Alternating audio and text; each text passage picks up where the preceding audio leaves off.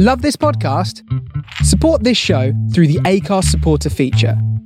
It's up to you how much you give, and there's no regular commitment. Just hit the link in the show description to support now.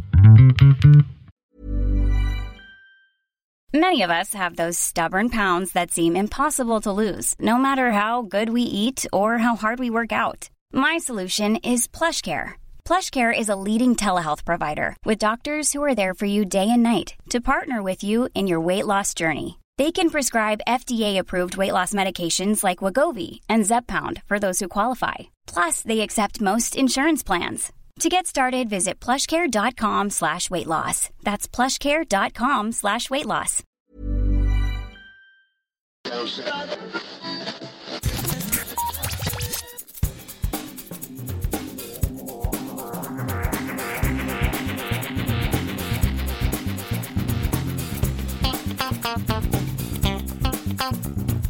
Hello and welcome to episode 401 of Geektown Radio. I'm your host Dave, and this week I have with me... Kitty.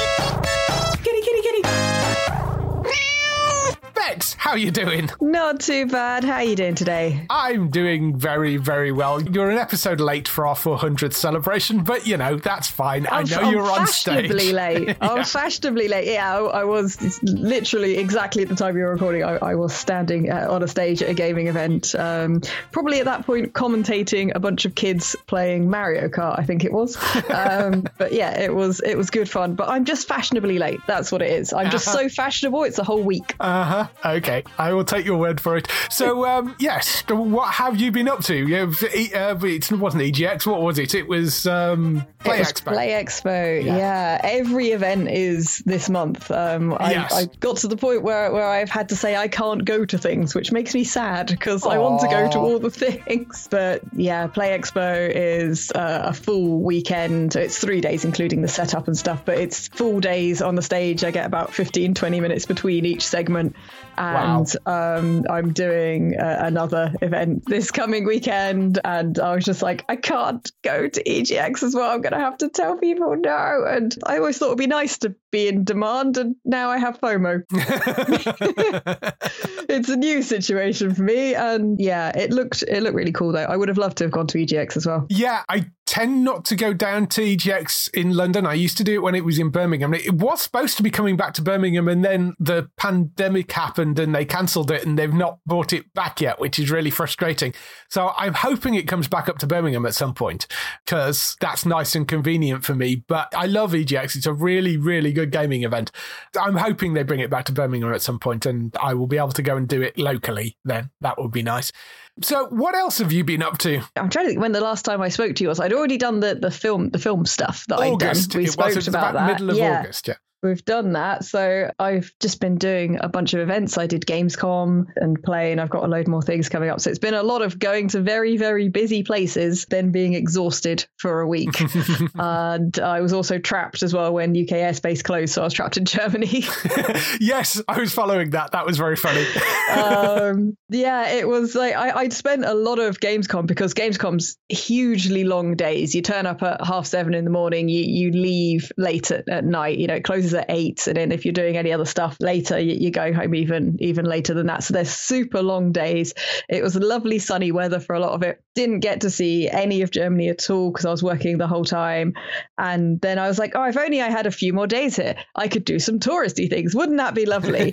And then the plane before mine left to go back to England, and then my plane was the first one that didn't. Yes. So then we were all stuck there. The team I was working with all stuck there for an extra 3 or so days. But I immediately got a migraine. Oh, no. So I was spending days in a very dark hotel room, unable to even look at my phone screen, sort of going, and I still can't do the touristy things. No one's fault why, but a mixed event on that front. But Gamescom is huge. I've done it once before. This is my second one, and it's still daunting. It's 340,000 people, and an enormous event. You could fit multiples of any UK event you could think of in each halls, and then you times it by 10 for Gamescom. Yeah. Like, there was some really cool stuff there. Huge stands, Netflix stands, incredible. Like, I wanted to just spend a whole day doing photo opportunities, but obviously couldn't. I ran past some things and took some photos and sort of going like, if I get time, I'll come back and take a huge Wednesday Addams stand you could take photos with. Wow. And the Witcher stand. Like, they were enormous, like the effort that the companies go to for the stands there. It's just incredible. It's like walking through a movie set going across that Witcher stand. Wow. I will have to go and do that one time, because given that they have TV stuff in there as well, I think I could justify kind of maybe going over and doing it. Yeah. Full size, like, Squid Games playground bit, like with the big statue of the doll from the traffic light game. Quite intimidating, that thing, not gonna lie.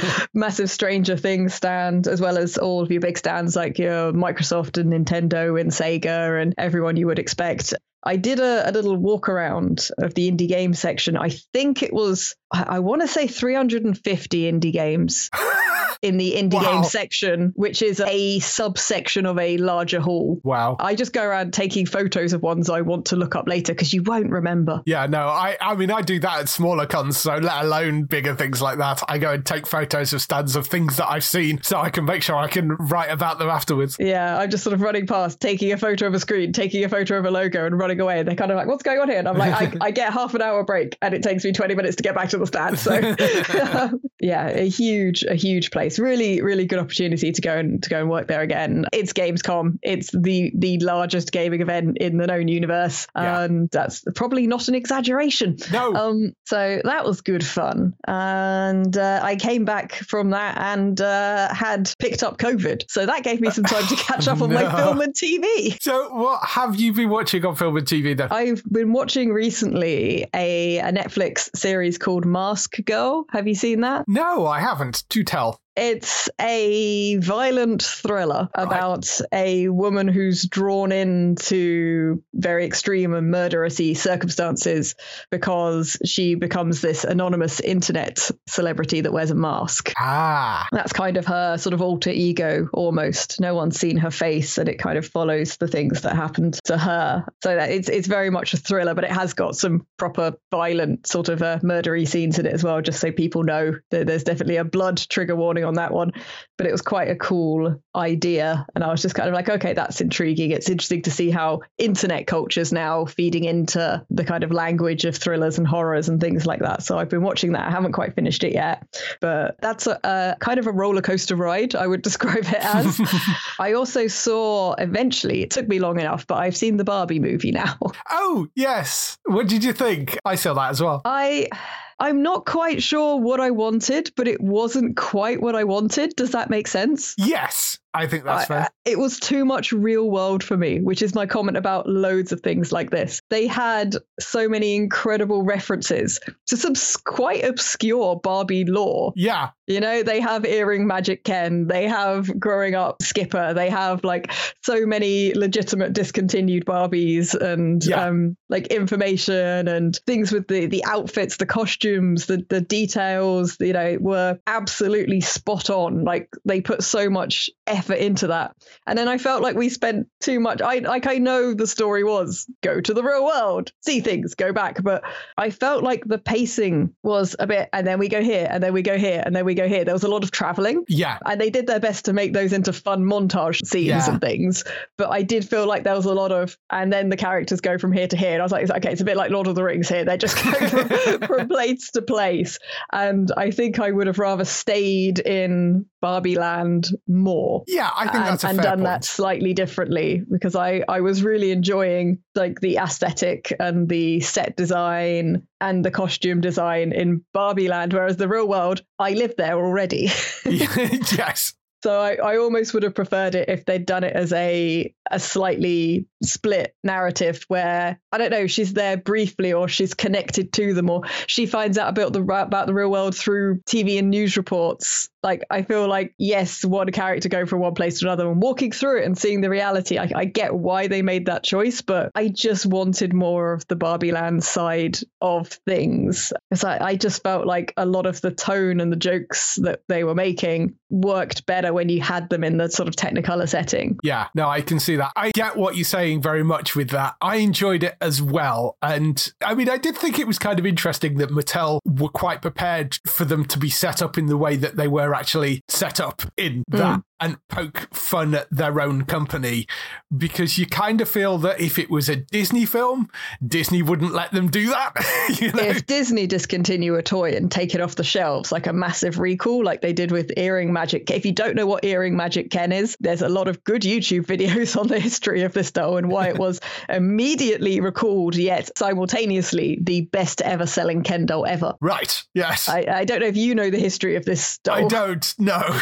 So they were doing a bit of a trying to revitalize the Ken doll. It wasn't selling as well as the joke in the movie is, oh, he's just superfluous, right? And they decided to send out some of their executives to research the sort of things that young people were into. And they came back with young, hip, fashionable men wear string vests and one earring and a necklace with a ring around it because they'd accidentally gone to gay clubs. So Earring Magic Ken has a ring that's not designed for your finger, effectively, on a necklace, and this purple string vest with cut-off sleeves and an earring. And because, of course, Barbie is a gay icon, you know, lots of collectors in that community. And Earring Magic Ken flew off the shelves. Like bought up left, right and centre. But of course, then somebody at some point reported back to Mattel, you understand what this doll is actually depicting is adult club life for a particular demographic. And they sort of went, didn't spot that and immediately recalled it. Wow. There's far more detailed videos on, if you want to check out sort of YouTube channels, you'll find the history of all of these kind of things. And so it was quite interesting to see dolls, including that one, like name dropped and shown in this movie. Yeah, well, I mean, that was the thing as well. There were some of the dolls that popped up in that film that you looked at and went, did they really do? And they did. Oh, yeah. Growing up Skipper with the rotating arm that made her taller and changed her bust size. That was a real doll. Yeah. The pregnant, was it growing up? Was it Skipper or was it the other name? It might have been pregnant. Skipper, and then the other one might have been the other girl's name. I forget all of them. Although the whole thing with the pregnant one seemed like a lot of stuff over nothing really. She just you could take the stomach off and there was a little baby doll inside the stomach that she could then hold. But one of the controversies about that doll was that it was sold as a singular doll. Right. So some particularly argumentative groups argued that this was glamorizing single parenthood for young women.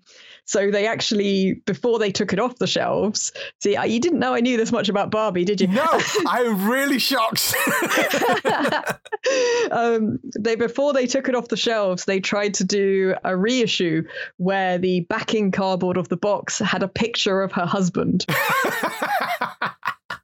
And seeing a big company like Mattel sort of owning all of those things and understanding that they've moved with the times a lot and their products are very much a product of every era they've released in because they've been around for a long time. I thought was really, really cool. As you said, like a lot of companies would not own that. They wouldn't be happy with stuff like that being shown and sort of gently poked fun of. But it's part of the stuff that makes the history of Barbie and fashion dolls in general like really fascinating, is looking at how all these things have gone over the years, looking at things that were in quotation marks controversies, you know. And I was enjoying playing Spot the Reference for sure. So there was stuff I did really like about it, stuff I wasn't so sure. But anytime there's a film in a magical world, I think with the exception of something like Enchanted, which is someone going from a magical world to the real world, which I love that film because I love that film. They brought the magic with. Second one, no. First one, yes. But any other film with a magical world, I don't want you to come to the real world. I understand you have a budget. Yes.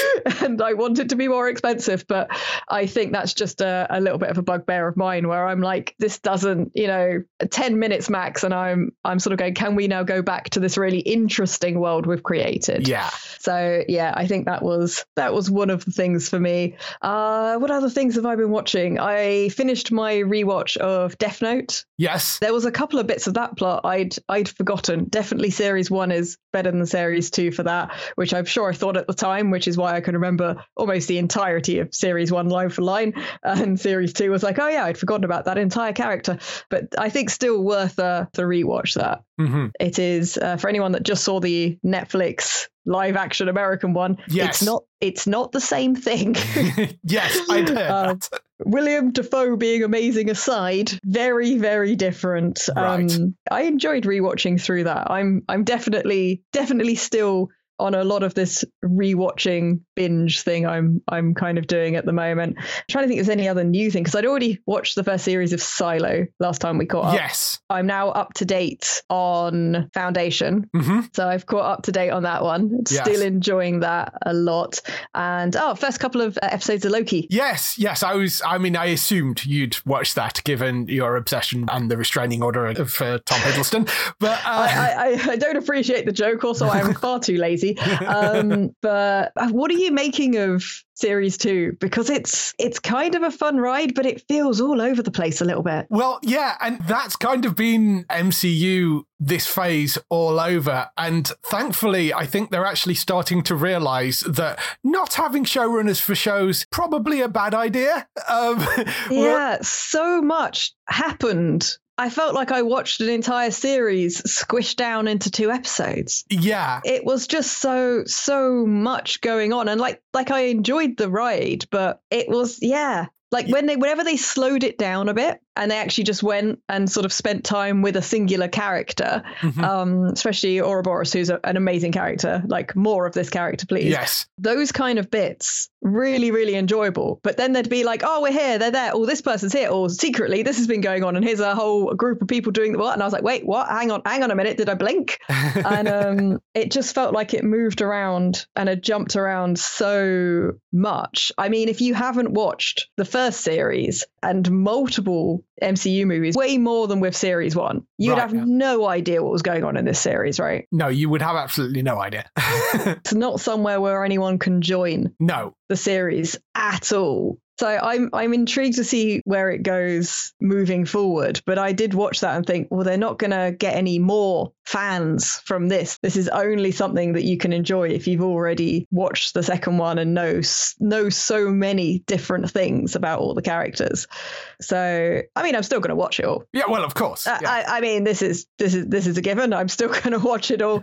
But yeah, I did kind of watch it thinking like, if I look away to pick up my cup to take a sip of my drink, I'm going to miss an entire plot thread. Yeah, it does feel a bit like that. I am enjoying it, but it is very densely packed and like, things zipping all over the place. And Did they have the episode runtime cut or something? I don't know. I think it's just indicative of how they're trying to structure things at the moment. And I don't know what it is. I mean, the episodes are 40 to 50 minutes pretty much. And there are only 6 of them, I think, this time around. But I don't know. I'm hoping that, there's some news coming up later about one of the other upcoming Marvel shows, which I hope has been a bit of a sort of kick in the pants for them of like, they need to change how they're developing stuff because it's been all over the place, this phase, and it didn't need to be. And I think they just need more control over everything right now because at the moment they're not really managing it particularly well. So hopefully this will get them back on track. But because I'm indicative of that. I'm now one of those people that there's like, oh, there's a new Marvel thing coming out, and I'm like, okay, maybe I'll watch it at some point, you know. When and it used to be like such a big thing where you'd be like, oh my goodness, and a new part of the MCU is coming out. I need this to be here now immediately.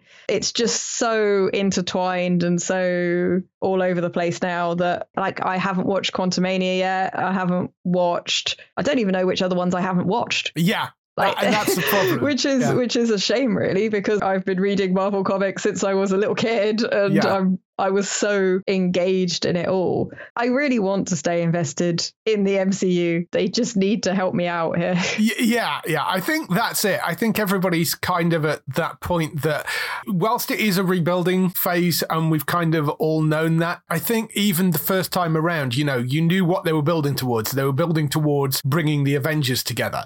And I think the problem with the amount of stuff that they've been shoveling out in this phase, or the previous phase and sort of going into this phase, has been there's not been a definitive target. And I think that has been a problem, because initially it was sort of, okay, building the Avengers. And then it was the threat of Thanos and leading up to the Infinity War stuff. And you could see where the whole thing was kind of heading towards. And I think it's just been so all over the place with sort of the last phase, and we're now into the phase 6 are we in now? I think they need to just separate them off. There's a reason why the first Guardians movie and the last Guardians movie, I'm not so keen on the middle one, but the first and last one were good, and it was because they were more standalone. Yeah, I think the first Ant-Man movie was quite fun because it was just a little story in itself. It wasn't quite on the grand scale, quite literally, they're very small on some of the other films, but I think they need to move to making them less interconnected. It's just, I know I've been saying this and I sound like a broken record, but it's not helpful when you're making this many movies. Well, I think they just need to focus on making good stories and then tying them together in a more natural way. Just feels very kind of thrown together at this point, and like it's almost sort of, well, it doesn't really matter, we can churn out whatever and people will still watch it. And I think people have got a bit sick of it now. So I'm hoping that they kind of managed to get everything back on track. Yeah, I'm more excited for the animated things that come out. Because it used to be with DC, you were like occasionally some great films, but pretty consistently a lot of great animation. Yeah. And that was kind of how it was. And now Marvel's kind of going the same way, where I'm like, the live action things come out and I'm like, maybe. And then it's like, new Spider-Verse. And I'm like, yep. Yeah. Need to see that immediately. Can't wait. Would go to the cinema for that. Yeah. And again, it's because they're kind of more their own separate things. They've got a lot more freedom with them. Something about it being the need for it to be this big blockbuster movie is definitely not working anymore, which is a shame because I loved the phase 1 stuff. Yeah, I'm kind of with you there. I mean, I am enjoying Loki, but it is indicative of the kind of chaos that seems to be going on creatively behind the scenes at Marvel at the moment. So hopefully. Yeah, I think they had a lot of caffeine when they wrote the kind of pacing of some of the the episodes we've had so far. Yes. It was very much everything going at 100 miles an hour. Yeah. To the point where, and I know a lot of the MCU, I know a lot of the comics, I've watched the first series, I know this all very well, and still occasionally I'd be like, wait, what? How did we get here? Yes. Yeah. I just obviously looked away or checked my phone for a second and then was lost. Yeah, that's not great. I mean, the second season, it is lovely to have those characters back, and the introduction of Ki Wan in anything is so personable, right? Yeah, I adore that man. He's brilliant in everything. I mean, Everything Everywhere is an incredible film, and just the fact that he won for that, and he's now popped up in numerous different things. He's just brilliant, and I'm so happy to see him back acting and doing all this stuff. So, but he's just wonderful. He's so great in this. More of him, definitely. Yeah, more of that. It's the fun character interactions that really drive series like that. Yeah, it doesn't need to be constantly zipping through portals into different worlds and things. Yeah, like we need to be able to kind of like latch onto the characters and their relationships and character arcs, character growth, I think. So, yeah, I mean, we're only like at the start of the series, so we'll just see how that progresses, really. I'm still going to watch it all, even if I just complain about it. I'm obviously still going to watch it all, and it will still be fun, even if it's not the best. But I think one of the other things I'm looking forward to is also on your list, which is the fact that we're going to get more Orphan Black. Yes, they dropped a trailer for that, which is the Orphan Black Echoes. I'm assuming you saw the trailer for this. I haven't seen it yet. Oh, okay. I know I'm watching the series already. Well, yes, that is true. Trailer's kind of interesting because the description doesn't give a huge amount away. All it says is it's set in the near future and takes a deep dive into the exploration of the scientific manipulation of human existence. Follows a group of women as they weave their ways into each other's lives and embark on a thrilling journey, unraveling the mysteries of identity and covering a wretched story of love and betrayal. You do, in the trailer, see Kirsten Ritter, who is the new lead for the series, who plays Lucy.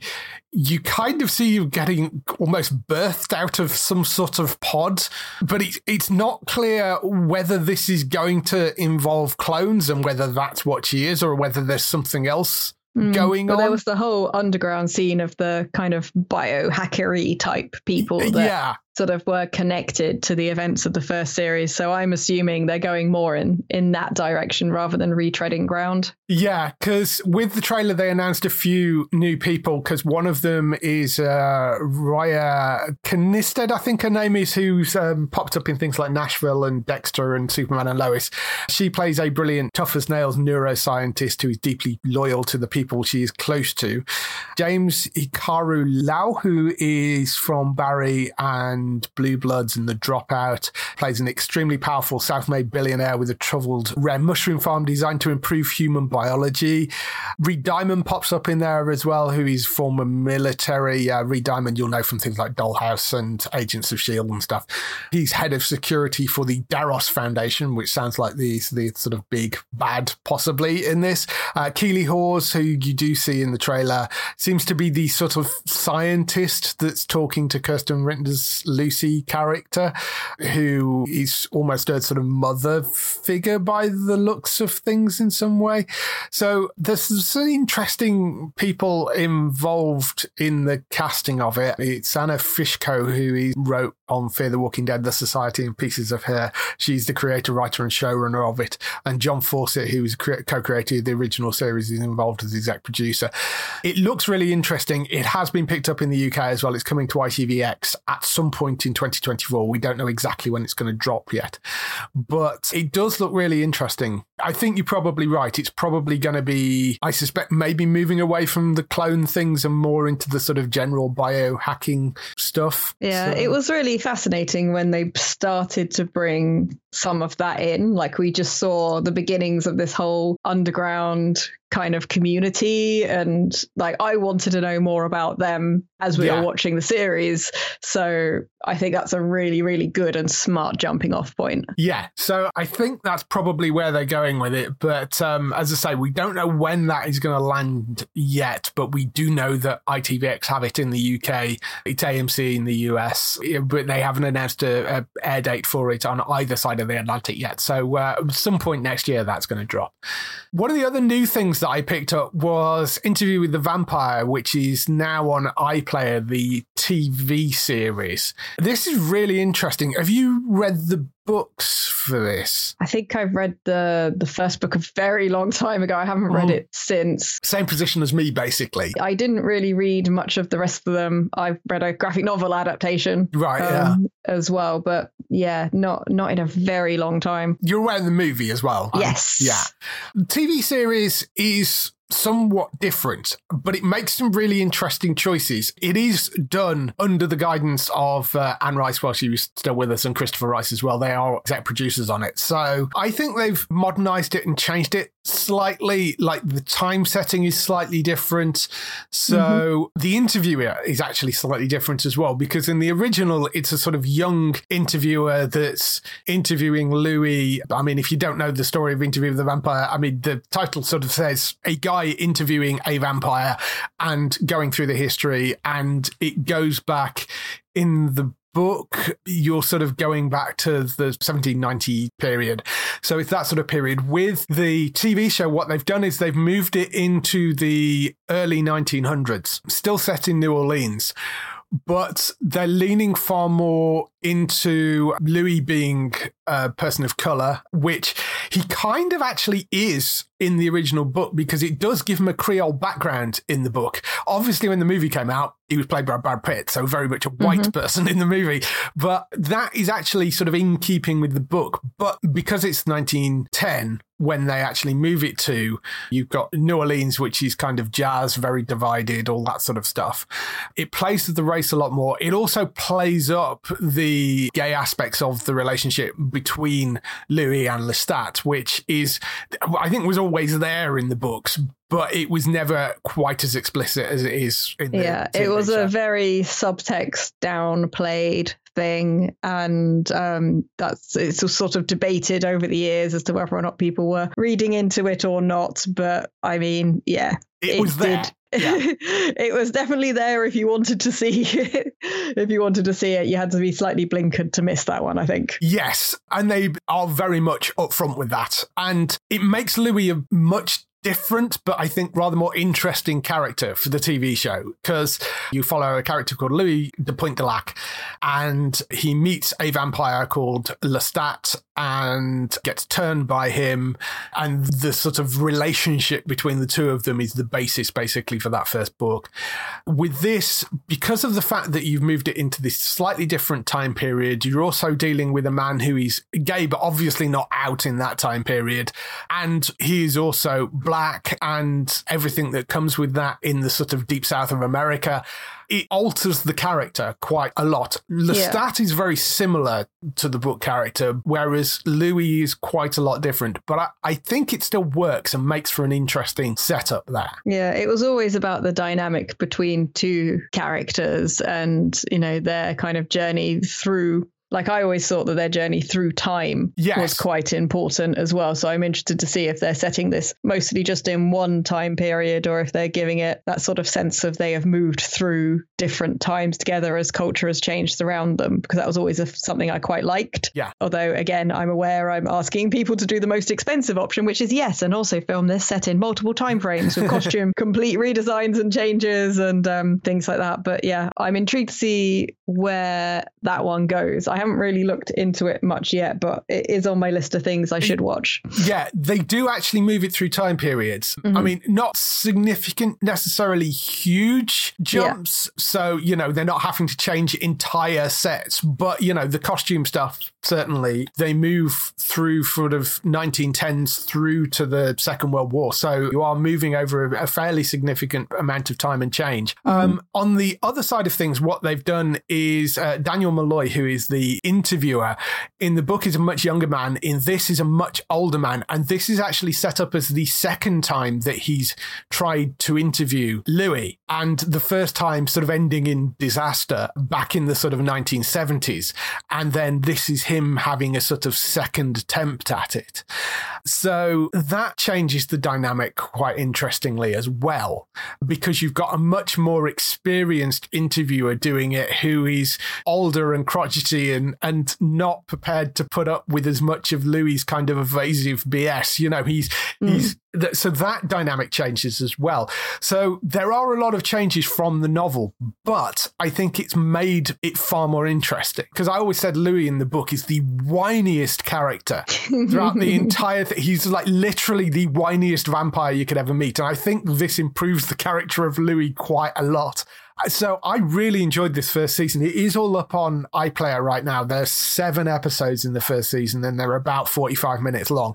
So I would say go and watch it. Go and check it out. If you like the sort of vampire stuff, the relationship between Louis and Lestat is very central to it. And, you know, the other vampires that come slightly later on, they do introduce 1 or 2. It's a really well put together series and very enjoyable, altered from the book, but still very, very enjoyable. I think they've done a great job with it, so I would go and check that out. The other thing which I have seen a couple of episodes of is Rick and Morty, which is back for season 7. It will actually be out by the time this goes up, but I got a couple of preview episodes for it. They've actually released who are doing the voices for Rick and Morty as well now. The series pretty much carries on as you would expect. If you like Rick and Morty, you're going to like season 7. It's very much in exactly the same sort of vein. The two of them going off on adventures, although the first episode is far more Rick focused and the second episode is slightly more Rick and Morty focused, rather than the two of them sort of going on adventures together as much, which is an interesting choice. But what they've done is, I mean, if you've not been following any of the background to this, Justin Roiland, who's co-creator of the series, was fired after problematic behaviour, shall we say. Rather than go for what they did with Solar Opposites, which is they completely changed the character's voice. He voiced Corvo in Solar Opposites, and they just hired Dan Stevens and basically said, okay, he's got a British accent now, deal with it. Fair. Yeah. I mean, sometimes going for something completely different and then just, I mean, I guess trying to work it in there's a gag in some way that the voice has changed can be better. I mean, look at Fresh Prince of Bel-Air, what they did when they completely recast the mother. I can't remember why, in any way, shape or form, why they recast her, probably very different circumstances, but they just came back and sort of went, hey, did you do something to your hair? You look a bit different. And then just carried on. Yeah, I mean, they released the clip online with Solar Opposites. It was basically Corvo gets shot in the neck with an arrow. And then when they pull the arrow out, he starts speaking with an English accent. And they're like, is he going to be like this all the time now? They're like, yeah, possibly. I don't know. We'll just roll with it. And that's kind of it, you know? So with Rick and Morty, they went with sound-alikes. And they've been keeping the names of the two guys under wraps, I think because they wanted people to hear it before they revealed who they actually were. Mm-hmm. Ian Cardone is voicing Rick and Harry Belden is voicing Morty. Neither of those are particularly well known. They are brilliant mimics, though. I mean, Rick, you really, really cannot tell the difference at all. I mean, they've done a stunning job with that. Morty, I think if you're listening for it, you can probably tell that there is something slightly different, but it's very subtle. And I think if you weren't aware that they changed the voice actors, you would have no idea. Neither of them have got anything particularly huge on their CVs. You know, they've done a few comedy shorts and bits and pieces. One of them's had guest spots on Chicago Med, you know, but that's pretty much it. They were clearly hired because of their voice talent. And it is brilliant mimicry. They've done an incredible job. The scripts are as good as they ever were. So yeah, season 7 will be up on E4 from Tuesday night, and it'll be up on Channel 4 streaming as well, and going out an episode a week. But go and check that out as well. But they've done a really good job with it, I think. That's the stuff we've been watching this week. Let's move on to some TV and film news.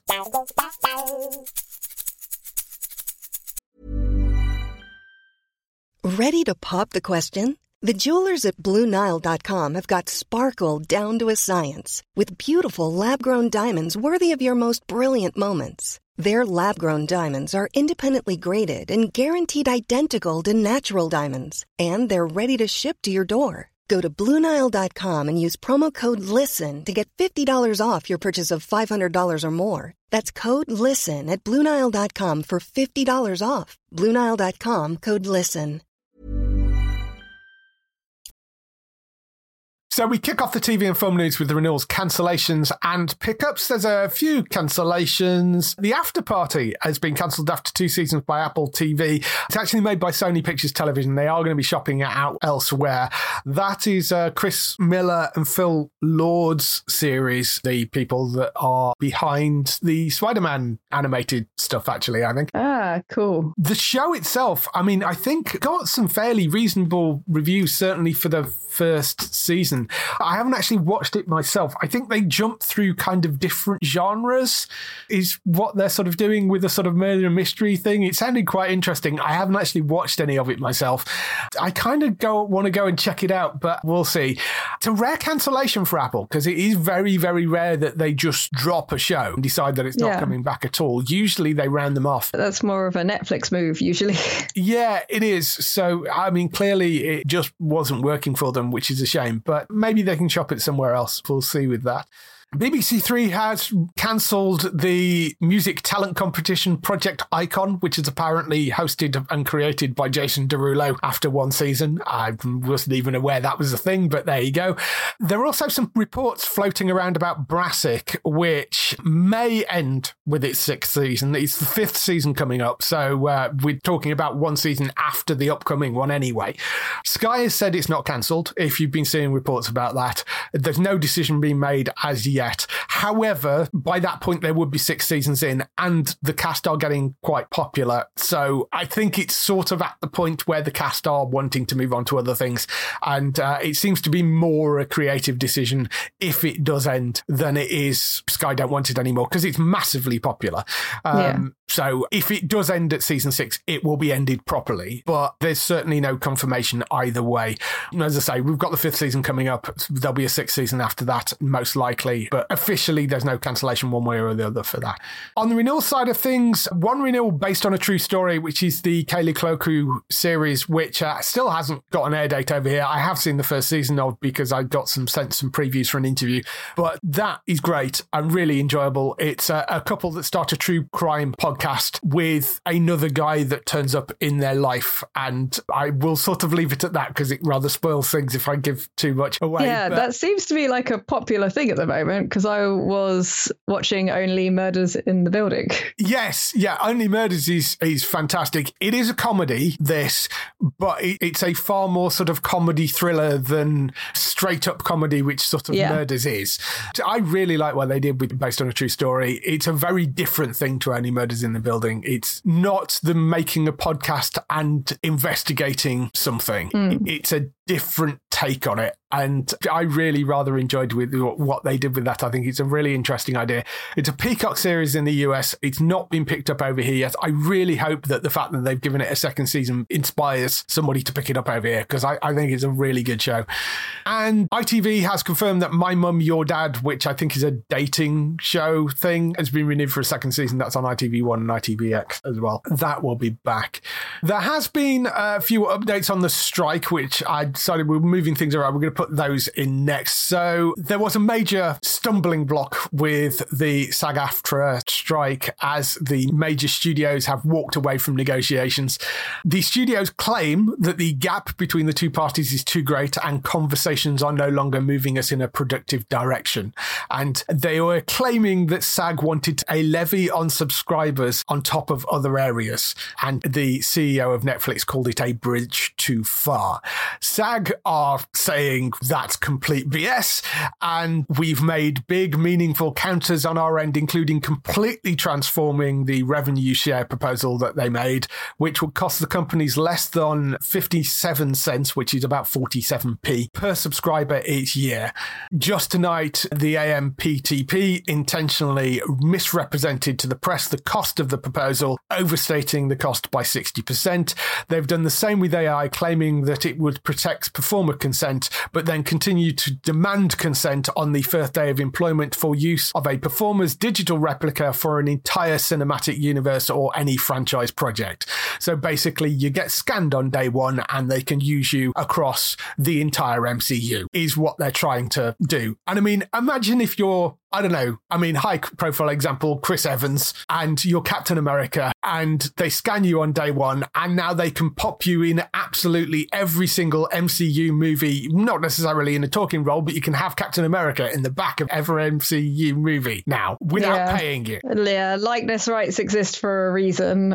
Yeah. You have to have a say on that, as we briefly touched on last time. You need a say on where your image is used and what it's used to promote. Yes, I said before, you could find yourself being somebody who's maybe Jewish and getting scanned, and then find yourself in a crowd scene in a World War II movie playing a Nazi. You know, there are reasons why doing you have things rights that are beyond the levels you would agree to if it were you doing it yourself. I mean, we've already got with some of the AI scams, wasn't it Mr. Beast and a few other people? Yeah. They made entire videos using AI to make it appear like they were promoting these fake giveaways and things like that. And the idea that someone could legitimately do that, if that makes sense. Yeah. It's such a big and new issue. Yeah, it is. And I can see it's just so wrong that they are trying to find ways to kind of get around this, because obviously people need scanning. If you're the star of a movie franchise, they're going to need scans of you because they need to be able to do FX work. But in terms of the rights of what you're allowed to do with that and how you're allowed to use it, every single performer should have rights over that. It's, and at least if per movie, per movie, series, and be getting paid for it. It's just ridiculous to think otherwise. And in terms of the cost side of things, I mean, even if that figure of 47p per subscriber is true, how much should Netflix bump up their fees every year? And they're complaining about that, which would be, if it went up by 50p every year and that went directed to the actors, I'd kind of be okay with that. That's not an unreasonable amount of money, particularly if I knew that it's actually going to support the people that make the content.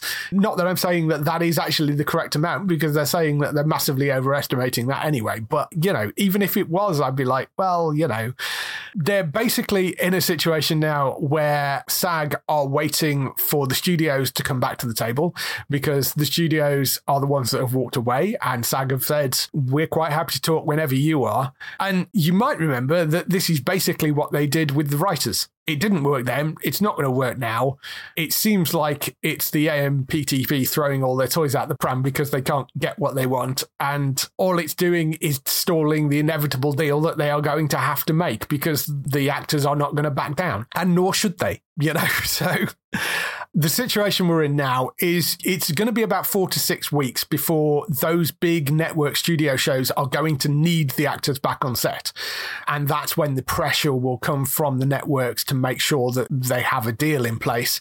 All this bullying and delay tactics from the AMPTP, hopefully the network pressure will put them back around the table, because it's the streaming services that are complaining more than anything else. And I think it was probably the networks that ended up pulling them back last time. And hopefully the networks will be able to pull them back this time, but we'll see where it goes. But at the moment, who knows? It just could be a few more weeks before they actually get back around the table again. But it's such a shame, because, I mean, at the end of the day, it is sort of delaying the inevitable, I think. Yeah, it would just be good for things to get resolved in a way that is actually fair, so that we can get back to having all the series we want to see being made. Yeah, and I mean, they manage it with the writers. I don't think what the actors are asking for is unreasonable either. And at the end of the day, the actors are not going to cave on this sort of stuff. They're the ones that have made movements. The studios are just being belligerent, I think, at this point, and they're coming off looking bad. And it backfired when they tried this sort of stuff with the writers, and it's going to backfire again now. This is all stuff that affects people who are kind of, I don't know the exact correct phrase, but the jobbing actors, people who are doing the smaller roles. This isn't about the top, biggest, most famous names. This is, although they are obviously affected by the stuff we mentioned with likeness rights and AI and being used in things that you would not promote and things like that. But this also has a massive impact on all the background artists, all of the lesser known people, the up and coming people and future generations of people. Yeah, they need to get it sorted, and that's what they're fighting for. And it is for a lot of those background actors and all that sort of stuff. So hopefully we'll see some movement sooner rather than later, but that's where we are right now.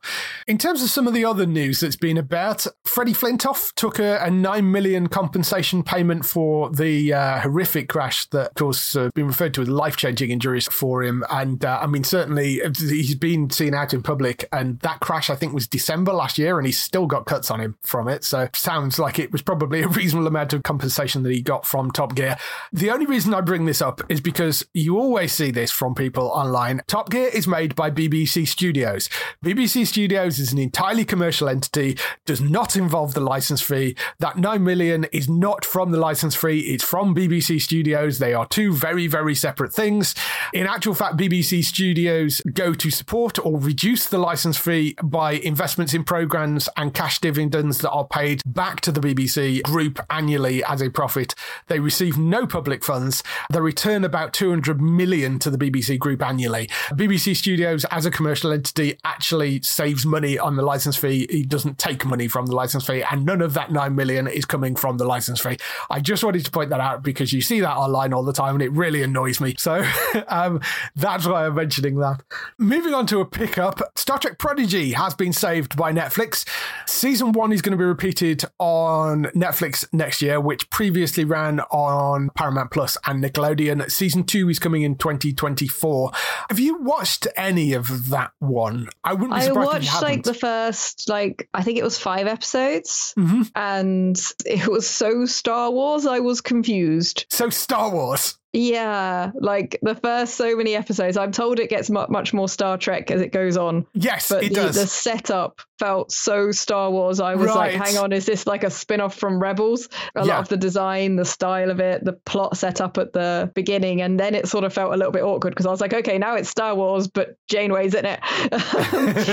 And I didn't really get beyond there, but I'm told that I should have stuck at it a bit more. Yes, I can see what you're saying with that. And yeah, yes, I would go and stick at it a little bit longer because it does take a little bit to sort of find the Trekness in it, but it does find it. And it's really good, particularly if you're a Voyager fan. I mean, this is the sort of natural progression of Voyager, I think, or the next progression of Voyager, because there are a lot of Voyager people involved in this. Janeway particularly mentioned. It is worth sticking with. I really enjoyed the first season of this, and I was kind of gutted when they decided that this was going to be the one that they were going to chop from Paramount Plus to save money. I'm glad that somebody else has picked it up, because the second season was actually made. They just decided to sell it on to somebody else. So it is going to Netflix. Season 2 will be out next year, but it is worth going to look at. If you like Star Trek, it is in that sort of Rebels audience kind of area of a younger audience, but it has stuff in there for older members as well. So bit of a ragtag team of teenagers and coming of agey type stuff going on there from what I could see. Like I didn't hate it. I just didn't quite know what it was trying to be. And then, by the time people had all told me, no, actually, like it's worth sticking with, they said they were going to cancel it. So I kind of didn't go back. Yeah. So now there is a second season definitely incoming. I would definitely go and check that out because it is really quite good. Very enjoyable. There was a little interesting bit of news from Jerry Seinfeld about a possible Seinfeld reunion. He was doing a stand-up show in Boston over the weekend. He teased the possibility that something is happening because the show came from Larry David and Jerry Seinfeld, and he said that there isn't anything happening yet, and just what you are thinking about, Larry and I have also been thinking about, so you'll see. So he's sort of teasing that there is something potentially happening with Seinfeld. Oddly, which I hadn't realised, they last worked together in a couple of episodes of Curb Your Enthusiasm, Larry David's other show, where, because it's kind of meta, that show, and it's Larry playing a version of himself, they had an arc in that where they tried to remake a final episode of Seinfeld, bringing all the cast back together. So it was sort of a show within a show, apparently, was what they did with that. So, right. Yeah. Fourth will be damned. Yes, exactly. So it looks like there may be something happening, but Julia Louis-Dreyfus has said she knows nothing about it. So if there is something going on, it hasn't made it as far as the rest of the cast by now. But apparently there is something potentially happening there. So if you're a fan of Seinfeld, there may be something coming back. BBC dropped the news that they are adding over 800 episodes of Doctor Who programming to iPlayer, along with a landmark online archive from November. So from the 1st of November, I think that was. All the episodes that they put up will be available with subtitles, audio description, and sign language for the first time, which is great.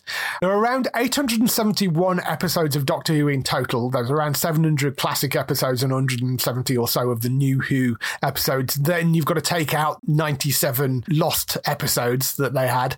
And they're also including things like Torchwood and the McGann movie and Class and Doctor Who Confidential and other spin-offs and things within that 800 episodes. So we're not entirely sure whether it's all of them, some of them. I mean, it will be a lot because it's 800 episodes, but whether it's the entire, every single episode of the classic run and episodes of New Who, we can't exactly say. But we'll see what's up there when they launch it on the 1st of November. They're also launching this online archive, which is going to be at bbc.co.uk/Doctor Who, which is everything from interviews with the cast, written documents, unheard audio, behind the scenes photos, all that sort of stuff as well. So this is obviously all in preparation for the upcoming anniversary specials, which are also coming out in November, although they haven't actually given us a date yet. Lots of Doctor Who stuff for you to go and play around with there. Yeah, there's so, it's such a rich history of a show. There's so much that I think it's really cool to have it all in one place so that people can go back, especially people that have just watched New Who and want to go see where it all came from. Yeah, absolutely. Apparently, this was part of the agreement of Russell T Davies coming back. He's like, well, I'll come back, but I want this, this, and this. And one of the things that they agreed to was having as much of the archive and the original series as possible available for free on iPlayer. It was one of his insisting sort of things if he was going to come back and take over. That's really nice. Yeah, was apparently that. So there's going to be lots of Doctor Who stuff to go and wander around on iPlayer from the 1st of November. there's another show possibly being revived as well, Suits, which I don't know whether you're aware, but in the US it's been on Netflix and has been like at the top of the Netflix streaming charts for ages. I think it's recently got toppled by something, but it has been doing ridiculously well on streaming. Yeah, I was actually rewatching some of that for a bit, so it obviously... Yeah. There you go. Weirdly, I saw some clips from it on, I think it was on TikTok, and I was like, oh yeah, Suits, and I started doing a bit of a rewatch of it. Well, there you go. Yeah. So yeah, it's definitely trending. It is. It's been trending out there. So there was talk about, oh, well, what about revival? And Aaron Kush, who's the creator of it, had sort of said, no. Now he kind of seems to have changed his mind. He sort of said he underestimated the success of it. Deals are apparently in negotiations, and assuming that all that goes through, the projects are likely to be fast-tracked for NBC Universal. Where it will actually land, who knows? But it wouldn't be a direct spin-off like the Pearson series was. It will be more like sort of NCIS LA to NCIS or CSI New York to CSI. So it's going to be probably in a new city with an entirely new cast, but taking the same sort of setup of a law office and interesting characters and that sort of thing. I doubt it will have exactly the same hook, but they're sort of seeing if they can work something that is within the same universe is the idea. And then just do some occasional cameos and crossovers, I guess. Yes. I mean, maybe they would bring one or two people across. I mean, you could potentially do that, or just have them pop up in cameos or that sort of thing. So we'll see. But it is in the works. It's not very far along. They are negotiating things at the moment. That means it may never happen, but apparently they are talking about it. Yeah. And if they're listening to this podcast, more of Lewis lit, please. Absolutely. We need the new series to be lit up. Yes. I know they're all terrible people in that show, but Lewis became one of my favourite characters as it went on. I think Donna and Lewis are my two favourites. Yes, he's a wonderful, wonderful character, that. So I would love to see that moving forward as well. Yeah, he can be running a cat cafe around the corner they visit. I don't care. Like, we just need more of that character. Yeah, absolutely. Last bit of news we have is Daredevil Born Again, which is the upcoming MCU integrated version of Daredevil. This is sort of what I alluded to earlier. They've basically fired all the writers and the directors, having seen the opening few episodes of it. It was ordered for 18 episodes. Less than half of that had been shot, and they showed it to Kevin Feige, and he basically went, "You're all fired." So I don't know what they've done. There's a very harsh reaction. Like, just even the runners, even the wardrobe department, just like... Writers and directors. The two head writers were Chris Ord and Matt Corman, who were previously worked on Covert Affairs. They've been let go, although they are staying on as exec producers. They've got rid of them. They've got rid of all the upcoming remainder episodic directors who they had lined up. They've all gone. They were apparently crafting a legal procedural that was nothing like the Netflix version, which was known for its sort of action and violence. And according to some of the reports, Charlie Cox didn't show up in costume until the 4th episode. So I don't know, but they looked at the episodes that were shot and were like, no, we're not doing this. So it's undergoing a complete creative overhaul, rethinking the original intention of the show. They are probably going to salvage some of the stuff that they have shot already, so it's not going to be completely reshot. But I mean, it sounds like it's going to go over a major rework. It was ordered for 2 seasons, over 18 episodes. When that actually finally comes out of development hell, who knows, and who they get in to take over it, we don't know either. But it's this sort of weird thing that Marvel has of they don't have showrunners for their shows. They have exec producers that sort of oversee it, but they aren't necessarily creatives. They'll have head writers, but they aren't showrunners. If it's a cost-saving measure, it's failed because they'd already filmed half of this. Yeah, this is what I sort of wonder is about the whole sort of weird creative direction that this has gone in the fact that they haven't really have people controlling the projects properly. And that's why it's all seemed a bit mishmashed for this last couple of phases of the MCU and all over the place. Yeah, and it feels quite harsh to fire people for not having given them the correct direction. which sort of, I mean, I don't know if that's what's happened, but it sounds a little bit like what's happened there if the entire concept's wrong. Yeah, because surely they must have known that this was going to be a sort of legal procedural thing. They must have understood that, unless they didn't read anything until the episodes were filmed. I don't know. Somebody clearly took their eye off the ball on it. So, yeah, it seems to be going a major rework. No cast changes, but there are some major changes going on behind the scenes, and it looks like a lot of it is going to be reshot. Probably a lot of people holding their breath at the moment as they're slightly worried about their jobs. Yes. As I say, the writers and directors are the main ones that have been got rid of right now. We'll see what happens moving forward with it, but likely not to drop anytime soon if that's the case right now, I would think, with that. So we'll see where it goes, but I'm hoping that this is the kick in the backside that Marvel needs to actually start to maybe go back to a more traditional production system rather than trying this sort of wing and a prayer thing that they've been doing for the last few seasons of TV shows. We'll see where it flushes out, but that's the situation with Daredevil Born again anyway. That's all the news we've got for this week. Just some highlights for next week on TV coming up next.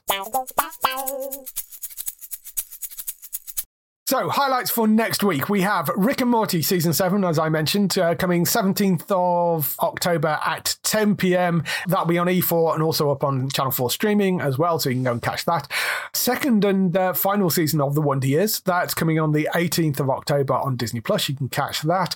Dark Winds, which we've mentioned a few times, 18th of October on Alibi. That's coming at 10 p.m. You can go and catch that.